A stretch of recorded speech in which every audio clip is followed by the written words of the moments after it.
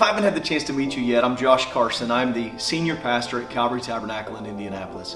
Want to make sure that you're aware of an incredible event that's going to be taking place September 8th and 9th of this year. It's called Mid-American Revival Conference. Many of you have been here in the past, but we have some exciting new additions to the conference this year. We have great speakers like Jerry Jones, and Matt Tuttle, and Jason Staten. We have an incredible young voice, Dylan Morgan. But on top of our great general sessions, we will be adding workshops this year. We're going to have a host of opportunities for you, whether you're a volunteer or whether you're the senior pastor, to come in and be fed and ministered to and hopefully equipped for revival here in North America and in your local city. We believe that every member has a role to play. And so we hope you take the time and join us at Mark, September 8th and 9th. To all of our IBC alumni who are attending Mark, we would love you to join us at an IBC alumni banquet happening in the lower level of Calvary Tabernacle following Thursday's service. This is a ticketed event. We would love you to join, but you do need to register. It's just $10 per ticket. It will be a fabulous meal. For more information, visit indianabible.college, look to the events tab, and go ahead and register for that banquet.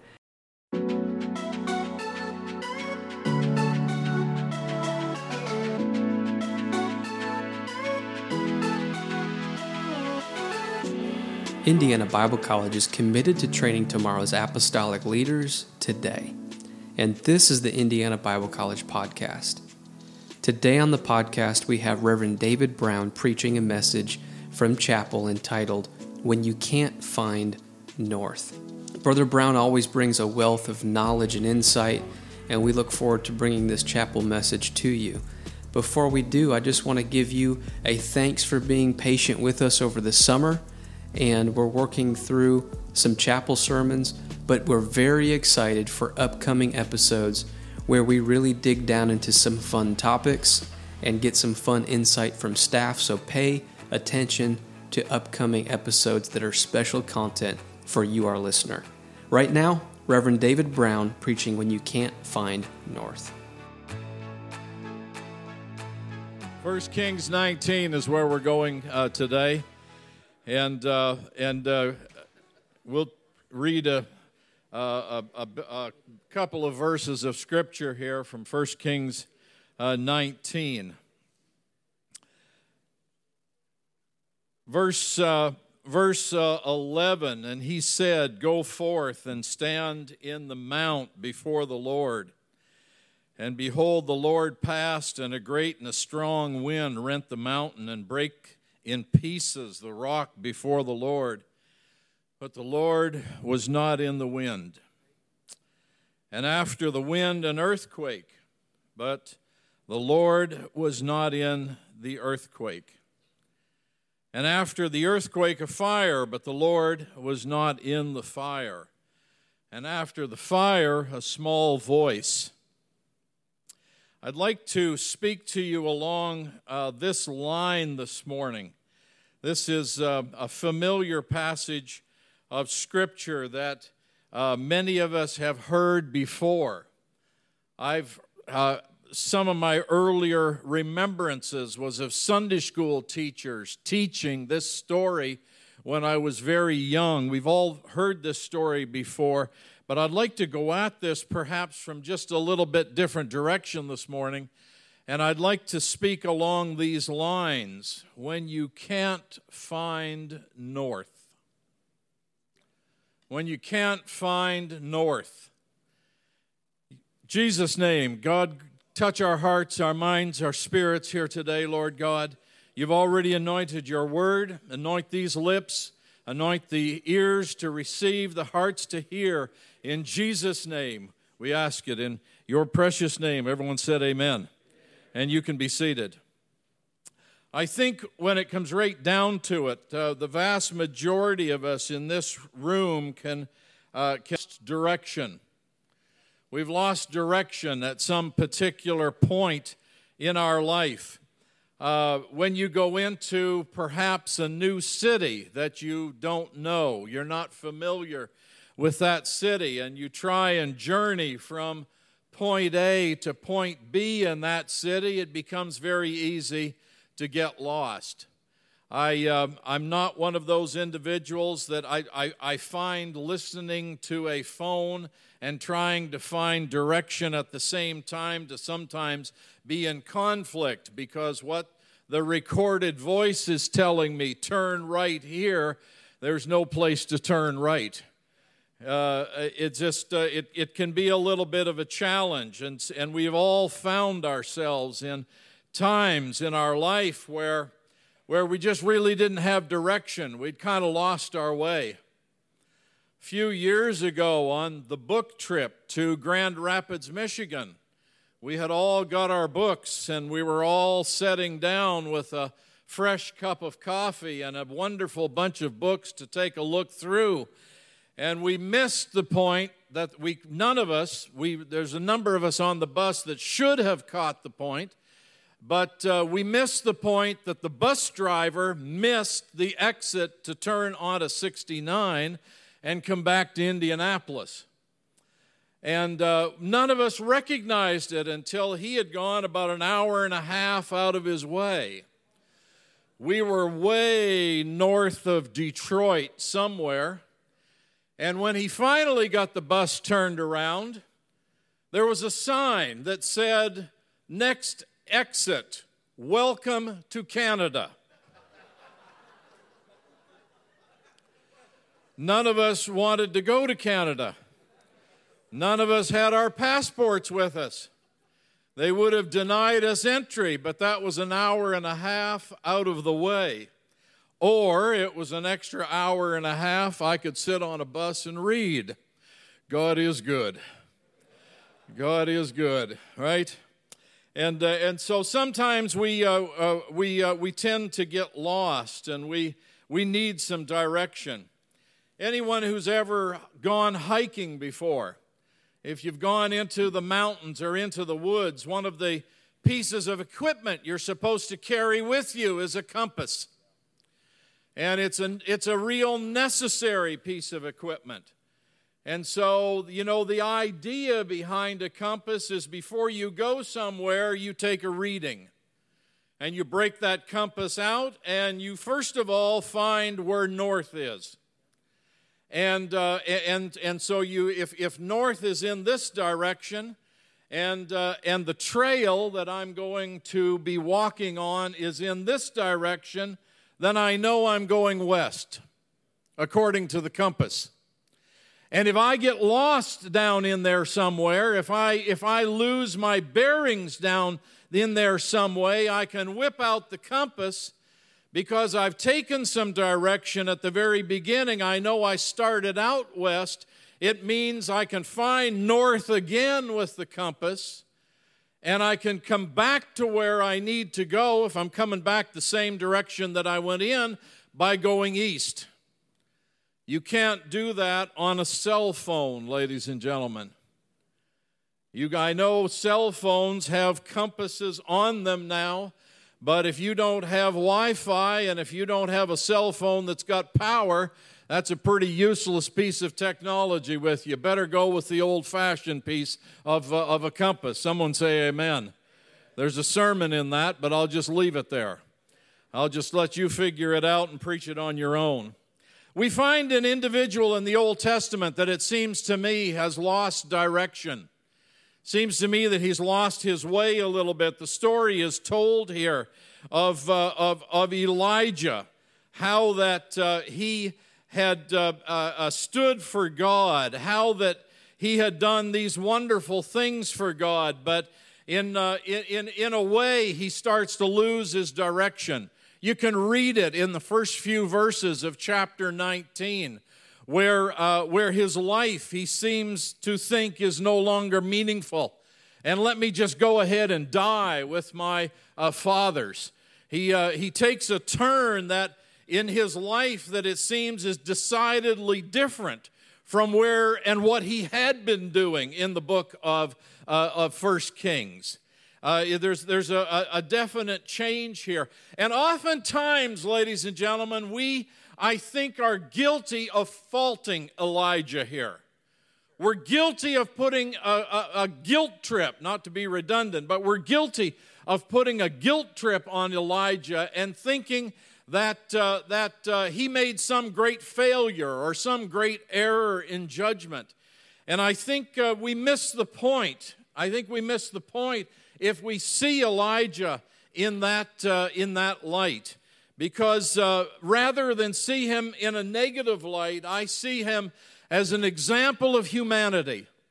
I see him as an example of what every last one of us have gone through at some point in our life. Or if you haven't, if you are the rare individual that can say, I've never had any questions for God, and God has always directed me, if you're that rare individual, let me tell you, there will come a time in your life where you'll have a sense of loss in direction. You'll have a sense that you need to go back and try and get yourself back doing what you know you should be doing. We're looking at a very interesting individual, Elijah. We're looking at one of the great of the Old Testament prophets, one of the greatest of the Old Testament prophets. We're looking at Moses would be one of the first great individuals who, when he was on earth, performed lots of different miracles. You can read about that in the book of Exodus, as you see him bringing Israel out of Egypt, all those miracles associated with Pharaoh. And then we come to Elijah, and Elijah's ministry was just full of miracles. It was like, wow, wouldn't it have been nice to have been, the proverbial fly on the wall or an observer somewhere, looking at the things that Elijah had actually accomplished. Here's a guy who has lived through a drought. No rain for a period of time in the nation. Here's a guy who had been sustained. The King James Version says, sustained by ravens. I'd like to have seen that. I'd like to have seen ravens bringing food to Elijah and keeping him. Talk about a miracle. Here is the individual who had seen the flour and the oil never run out. In the miracle involving the woman that was just going to make the last meal and then die because there's a great miracle here of flour that never run out and oil that never run out.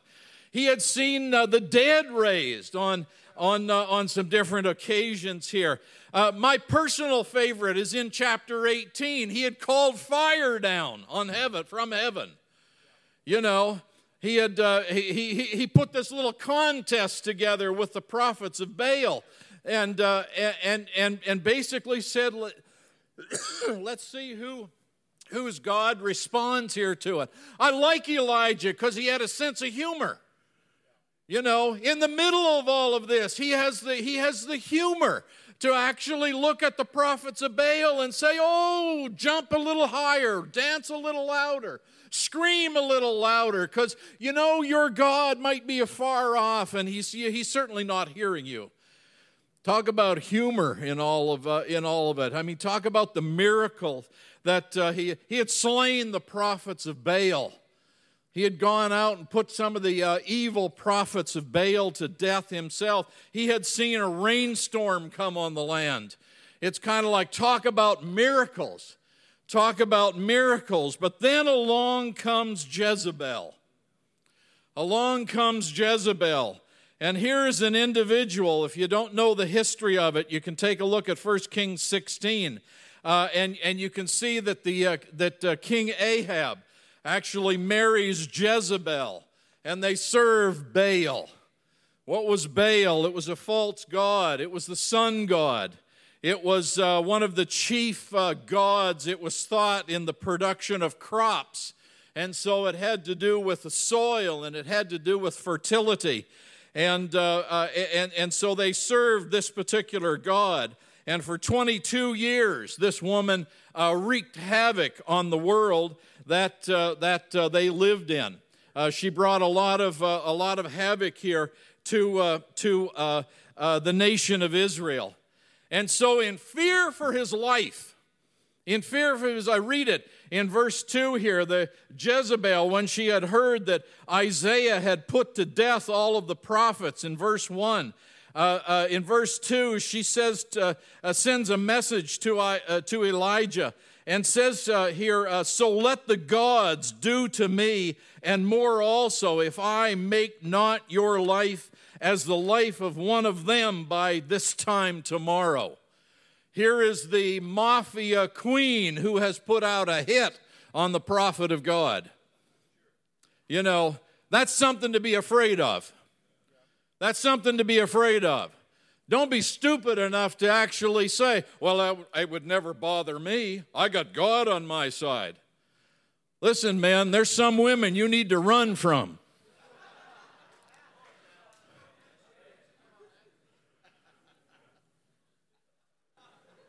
Just going to let that one set for a moment here. Listen, ladies, there's some men you need to run from. You are not that hard up.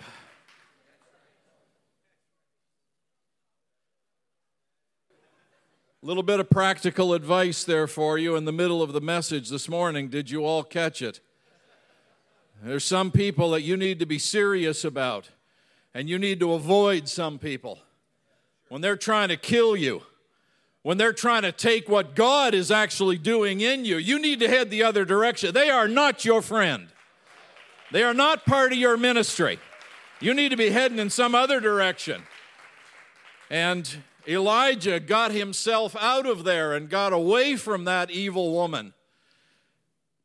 He ended up going a day's journey into the wilderness, went by Beersheba, sits under a juniper tree. He wants to give up. He wants to give up. Don't fault him here. Don't fault him, because a lot of us would have done the exact same thing. It wants to kill us, and we have stood for God. We have done the right thing. We've lived right. We walked right, and so on. And he knows the history. Elijah killing the prophets that they didn't like. There had been a long history of prophets being put to death here. Thank you. A long history here. And so basically Elijah just says, well, God, I'm willing to give you my life. Did he mean that? Let me tell you, he meant that. He meant that. That wasn't just some throwaway. It was like, God, if this is where it's going to end, then I'm willing to give you my life.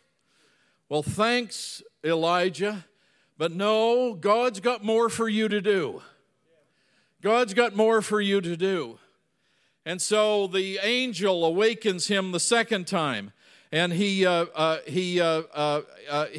is instructed to actually eat something and to take some food, because the journey that he is going to go on is going to be a long journey. And indeed it was. He goes 40 days into the Sinai desert, and he goes to a place called Mount Horeb. He goes to Horeb. Now, Horeb, ladies and gentlemen, is an interesting place. I'll just help you out. You can flip to the back of your Bible. You're going to have a hard time finding where it is, because there's a big debate about where Horeb is actually at. There are some people who feel that Horeb is actually the same name, a different name for the same peak as Sinai was. There are some people who actually feel, some scholars who actually feel, that Horeb was the mountain next to Sinai. That's the second school of thought. There's a third school of thought that basically says it was one of the, if you look at a topographical map, there's a bunch of different mountains there, and that Horeb was one of those mountains. And so ultimately what it comes down to is we really don't know where Horeb was, but we do know it's at least in the vicinity of Sinai. Now that's significant. That's significant, if indeed it was the actual same mountain as Sinai. What's so significant about that? Because it was there that Moses met God. It was at Horeb, Exodus chapter 3 and verse 1, where Moses kept the flock of his father-in-law, and the Lord appeared to him in a burning bush. You remember the story. It was there that took place. It was there on Sinai, perhaps Horeb, if the names are synonymous. That Moses went up into the mountain and received the law of God to give to the people. You see, it was Elijah that had come back to where God had first met with his people in the first place. And so in Deuteronomy chapter 5 and verse 2, we're reminded that God made a covenant with his people at Horeb. In 1 Kings 19, we read about it. Take a look at verse 8, where it's referred to as the Mount of God. Horeb, the Mount of God. And then in Psalm 106:19 here, the Psalm writer says that they made a calf at Horeb and worshiped a molded image, referring to what had taken place later. I see something wonderful in this, ladies and gentlemen. I hope you catch it. I see something powerful in this.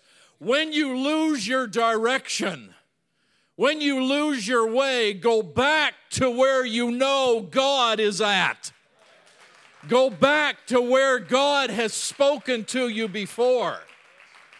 It's like you don't just head off in some new direction. Go back to where God has ministered here in the first place. And if you're a little bit discouraged today, or let's try a new word out on you, if you're a little bit discombobulated in your spiritual walk with God here at Indiana Bible College, let me tell you, go back to the place that God called you from and God called you to, and have a new conversation with God. Just like Elijah did. Just like Elijah did. What better place to go back to? Let's go back to where God met with the nation in the first place. Let's hear from God again. Let's hear from God again. And so here we see a man who had really lost some of his sense of direction. But then you'll notice here that the Scripture tells us that he has a conversation with God. I like it. I like it. If you take a look at verse 9 in your Bibles, what doest thou here, Elijah? In good King James English. Let me just put it in the vernacular. What are you doing here, Elijah? What are you doing here? And Elijah begins to open up, and he begins to tell God what he has been doing here. He says, God, I have been very zealous for the Lord. He said, and for the children of Israel, but the children of Israel have forsaken your covenant. They've thrown down your altars. They've slain the prophets with the sword, and I only am left, and they want to seek my life too.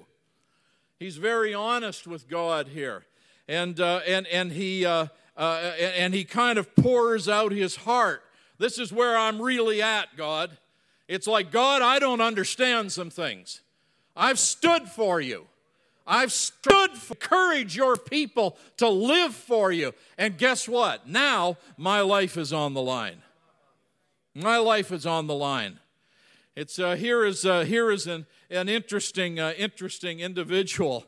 I like it. I hope you catch this point.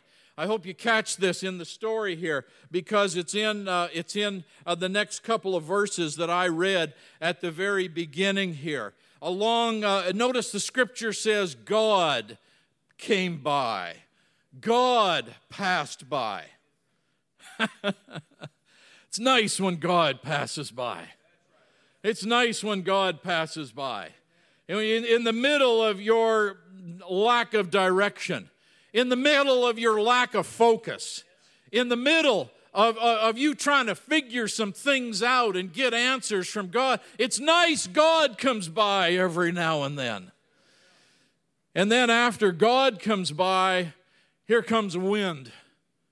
And the wind is so strong. The wind is so powerful that it breaks some of the rocks apart.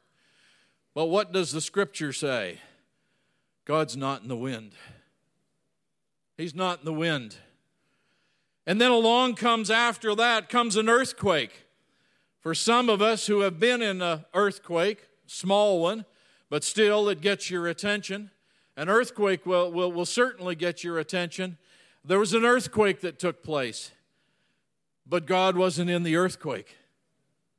And then after that, there was a fire that came along. Isn't it interesting that these are the same things which took place on Sinai when Moses was there receiving the law? It's the exact same things that take place to Moses. And here is Elijah back kind of reliving some of the same things that that Moses had actually lived through here. And then after the fire, there's a still small voice. That's an interesting one to take a look at, because some of your translations translated a still small voice. Some translated a gentle breeze. Some translated a very soft whisper. Some translated just simply as sheer silence. But God wasn't in that either. God, isn't it interesting that God was not in the things that he was in to Moses? It was like this was a new thing that he was going to be doing with Elijah here. He had passed by, but this wasn't the time that God was going to self-reveal himself in the same manner as he had revealed himself to Moses.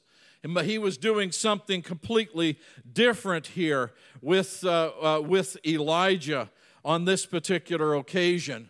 What are you trying to say, Brother Brown? I'm trying to say that God was there all along. God was there. He had passed by. He had passed by Elijah. And it wasn't in the fire, and it wasn't in the earthquake. But it was like God was there all along. It's not that God was silent. It's sometimes we don't hear God. God has spoken, but it's not. We're not hearing what he's saying. And this, I think, is a clear case here of Elijah on this particular occasion, where Elijah just simply wasn't really catching what God was trying to say to him. And he kind of really missed the point. God had passed by. God had passed by. In other words, God knows where you're at here. Isn't it amazing? Isn't it amazing, lady? I'm just going to stop and make two side points here. A little on the tangent side of things, but let me just make two side points here. Isn't it amazing that sometimes what we think God is in, he's not in. He's not in. It's like, don't be confused by that. Don't be confused by that. I was in a church service a few years ago. Let's just say a few years ago. There were in that service, there were 12 tongues and interpretations. I can tell you right now, not of God. Not of God. You say, oh no, Brother Brown, God was speaking. No, he wasn't. No, he wasn't. How do I know that? Read Paul in 1 Corinthians. When there's tongues and interpretation in a service, by 2 or at the most by 3. Otherwise, stop it, because it's not of God. Something's wrong with the picture. Something's wrong with the picture. It's kind of just something sometimes we think is God, and then we realize, no, that wasn't God. That might have been flesh. That might have been desire. That might have been personal motivation. It might have been a bunch of things, but it wasn't God. We have to have the discernment in this 21st century. We have to have the discernment in 2022 to know what's of God and what isn't of God. Somehow it's kind of like, listen, the writer in his epistle, 1 John, tells us this. He says, beloved, don't believe every spirit that has gone out into the world. Why? Because there's false spirits that's gone out into the world. But try the spirits and see whether they be of God or not. Let me tell you something. For what God has got, the devil has got a counterfeit. I don't have time to preach that, but the devil's got authentic experience. Let me also make just one other little tangential point out here that I would say based on personal experience. You got to become comfortable with the quietness of God. You need to become comfortable with the silence of God. Sometimes God doesn't speak to us. Sometimes He has spoke to us before and He's told us a certain direction to go. It's like, stay on that direction and go in that direction until He tells you something different. Someone say amen. I get leery. I get really, this is just me. I'm going to preach myself today. If you don't want to agree with me or someone else doesn't want to agree with me, that's fine. We can duke that out in the parking lot later. But that's a joke, folks. That's a joke. But I get pretty leery of people who try and claim that God speaks to them all the time. They get up in the morning and God tells them what color tie to put on. And God tells them, no, you've selected the wrong shirt. You need to wear this color shirt. And no, I want you to wear this color suit and so on. Have you ever come across some of these people? I'm a little leery of them. It's just I kind of take them with a grain of salt just a little bit because I realize God does some things and He doesn't do some other things. I'm doing some really good preaching here this morning.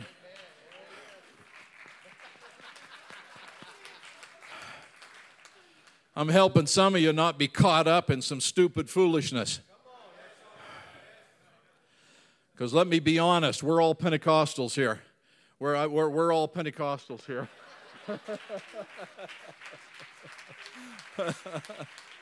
Well, if it's you and me, brother, we can put 10,000 to flight.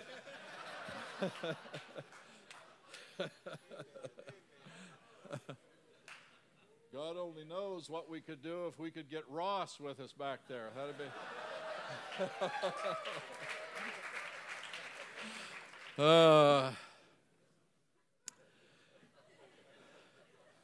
Elijah has another conversation with God. He has another conversation with God.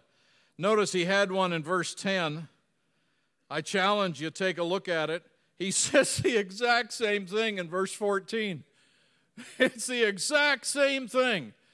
It's like, Elijah, you didn't catch this. It's like there has been a manifestation here, and God has passed by. It's kind of like you've missed the point, and Elisha starts in it again. And he lists the whole thing again. He says he's been zealous for the Lord. The people have forsaken the covenants. He has thrown down the altars, and I am left alone. And people seek my life here. And clearly, he didn't get the significance of the earlier visit by the Spirit of God. By God passing by. He kind of missed it at that particular point. Fact of the matter is, it's really quite interesting because this chapter is actually full of God speaking and God manifesting Himself in the life of Elijah. It shows, look at verse 5. The angel of the Lord appears to Elijah. Notice verse 7. Again, the angel of the Lord appears to Elijah. Verse 9, the word of the Lord comes to Elijah. Verse 11, go stand in the mouth of the cave and see what's about to happen here. Again, the word of the Lord came to Elijah, telling him to do that, and the Lord passed by. Verse 13, a voice came to Elijah. Verse 15, the Lord said... It's kind of like there's a number of occasions here where it's like, Elijah, why are you not getting it? Why are you not understanding what God is trying to get across to you here? And he doesn't get it. Let's just put it that way. He doesn't get it. And God has to go in a little bit different directions. Cut Elijah some slack. Everyone said, cut him some slack. How many times have you and I been in a powerful apostolic service where the Spirit of God was moving powerfully and wonderfully, but we missed the significance of it? Cut Elijah some slack here, because every last one of us, me included, And everyone in this room has been in that situation before, where you've kind of missed what God was really doing here. And so along comes Elijah. Along comes God the second time. And he says to Elijah, he says, I've got some things here I want you to do. He said, go and anoint Hazael to be king over Syria. He said, and while you're doing that, take Jehu and anoint him to be king over Israel. Go do some anointing here. And then anoint Abel Melpolah to be a prophet. And then he says something that we should all grasp and we should all remember. He says, oh, by the way, Elijah, I got 7,000 prophets that haven't bowed the knee or kissed you that. You think, Elijah, you're the only one. You think it's you and the world alone. But I got 7,000 just like you. Do I need to even stop and preach that to you this morning? Do I need to really even spend some time on that with you? Don't ever think that it's just us apostolics and it's just us against the world. It's not just us, 250 or whatever it is sitting in this room. God's got more people who are part of this apostolic movement and apostolic doctrine. It's got this, you're not the only ones. You're not the only ones. Don't think you're the only ones. God's got millions of people in China. The True Jesus Church, for one, is growing massively. Other parts of the world, the Pentecostal movement and oneness Pentecostalism is growing massively around the world. Don't ever let the devil get into your head and into your mind that it's just you and you alone. And there's no one. God has got a church. And God has a purpose for your life and for your ministry. No matter whether you're lost, whether your mind is lost, He still has a purpose for you. He still has a purpose for you. I'm going to help some people out right here, right now. It's okay to feel discombobulated. It's okay to feel that way. It's okay to feel disoriented. It's okay. How many would be honest and say, I kind of feel disoriented? You know, hands all over this auditorium this morning. I kind of feel like I'd like to hear from God again. And when God asks you a question, what are you doing here? He wants an answer.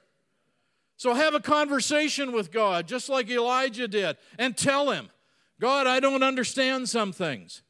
Oh, no, Brother Brown, not supposed to ever question God.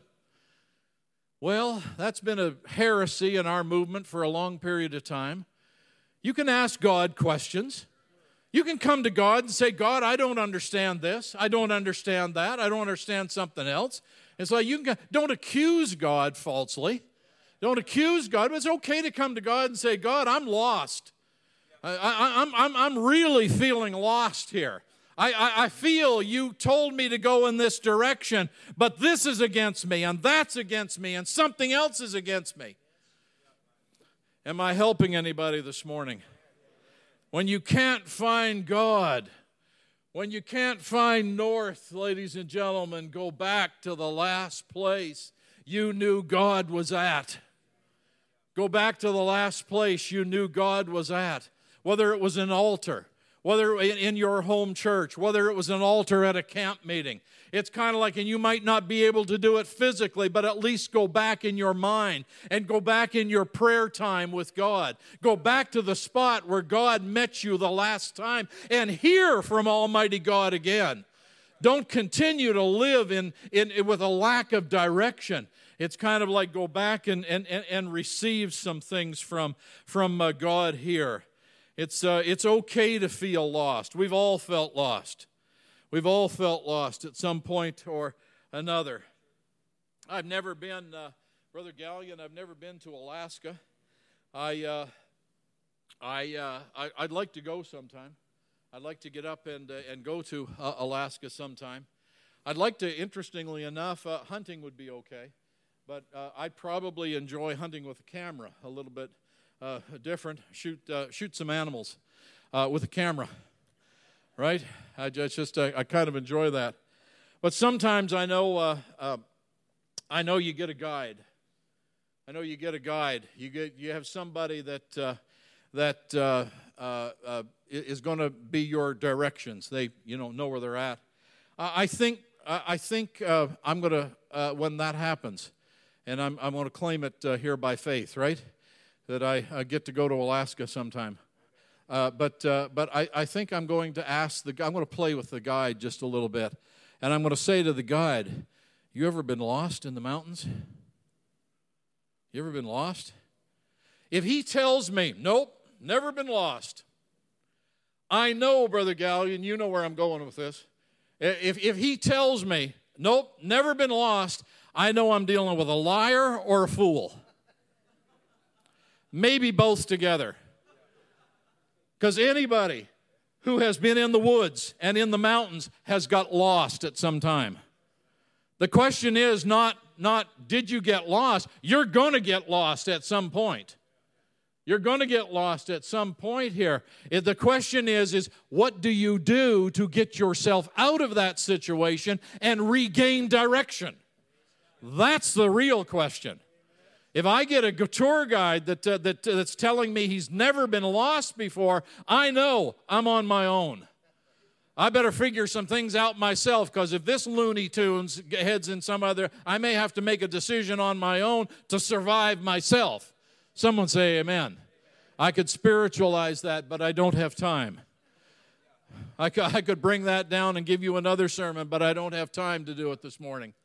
Isn't it interesting? I did quite a bit of hiking in the Pacific Northwest, Oregon, Washington, a little bit in Idaho, whole bunch of British. There's some things that you do before you go into the woods or go into the mountains.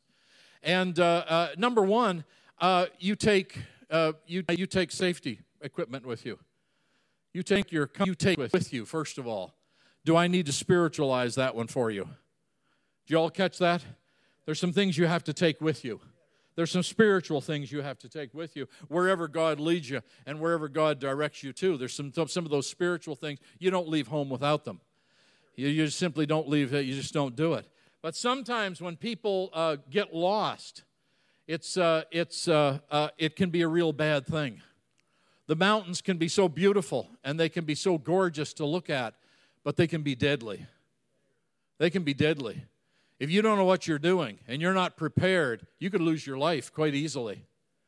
And people have lost their life in the mountains, areas where I've hiked before and shot pictures before with my cameras. It's people have lost their life in an area. They lose their direction. They all of the landmarks that is around, they lose the direction of, and then they go absolutely nuts. They pull stupid. Rather than just stopping, they start running in a direction that is the absolute opposite direction they need to go in. They're lost, but they don't know it. Let me tell you something, ladies and gentlemen. When you get lost in the woods, you know what the first rule is? Stop. Do not move. Do not move until you regain your sense of direction. That's the first rule, is stop. And I think there's some truth to that spiritually too as well. Because we all in our lives, you all in your lives can get lost. Don't make crazy decisions when you're lost. Don't make decisions that are going to impact you for the rest of your life when you're lost. It's kind of, I've preached too long here for you this morning. Everybody stand. Musicians come. I've tried to pour my heart out to you here this morning. I know I'm talking to people that you need a sense of direction. You need a sense of direction. This altar is open. This altar is open. We're going to have a time of worship and a time of prayer here. But let me tell you, come back to God. Come back to God. Come back to the spot that you know God is at. Come back to the spot. Pour your heart out to Him. It's kind of like you don't have to be very poetic. Just be honest with God. And it's like, God, I need some direction. I need to hear from you again. God, I believe you called me. I believe you got a call on my life. But God, I'm facing this obstacle. My family is against me. I've got people that are saying false things about me. I've got this issue. I've got this issue, and it sometimes can be overwhelming. And my challenge to you today is go back to the Mount of God. Figure out where north is at, and then get readjusted and go on and live your life. Go on and live your life. Am I speaking to anyone here today?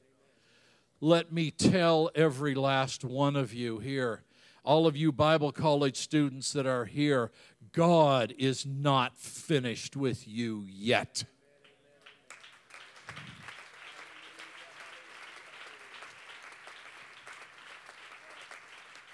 Let me also tell you, He has barely started with some of you. That's how important this is today. He's barely even started with you. Don't make some stupid decision that takes you totally out of the will of God. Get back into a place here where you have a brand new conversation with God. Go to the end of 1 Kings 19. You see another story. You see God wasn't finished with Elijah either. You can go ahead and start singing. You can go ahead and play some music. God wasn't finished with Elijah either. Because read the last few verses of 1 Kings 19. Along comes Elijah, and he sees a young man here. And he takes his mantle, gets his mantle out, puts it over the shoulder of a young man. The young man, Elisha. Elisha says he's going to follow the prophet and then puts boots to the ground. He starts doing it. He goes and kills the animals that he's working with. He has a feast. He gives the food away, and he starts following Elisha. You see, God wasn't finished with Elijah. Did you catch that? God wasn't finished with Elijah. Not only do I have more for you to do, Elijah, but I got an important task for you to do. You're going to turn around and mentor the next prophet that's coming along, who, if you read the book of 2 Kings, is going to do double the amount of miracles that Elijah did. He does a double amount of miracles there. God wasn't finished with Elijah, even in his lack of direction.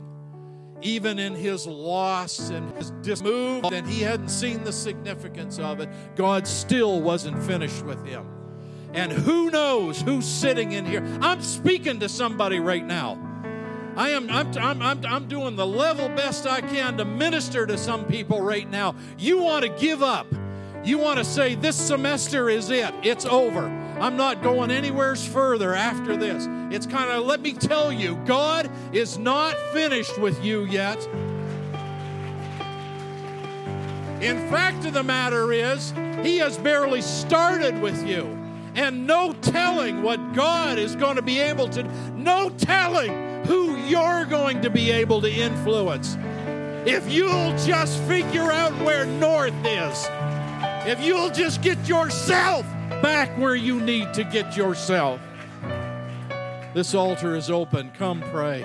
Some of you need to pray. Some of you need to cry out to God right now. In the name of Jesus. In the name of Jesus. In the name of Jesus.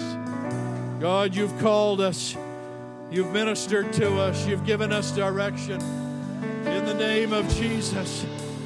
God, we come to you again asking for another touch. We come to you again asking to reaffirm what you're doing in our lives and reaffirm what you're doing in our hearts. Oh God, we throw ourselves on your altar again.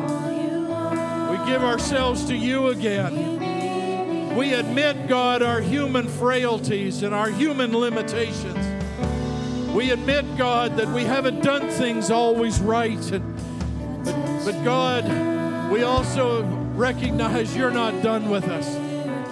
Continue to use us. Give us direction, Lord. Reaffirm your Spirit here at this altar today in the name of Jesus.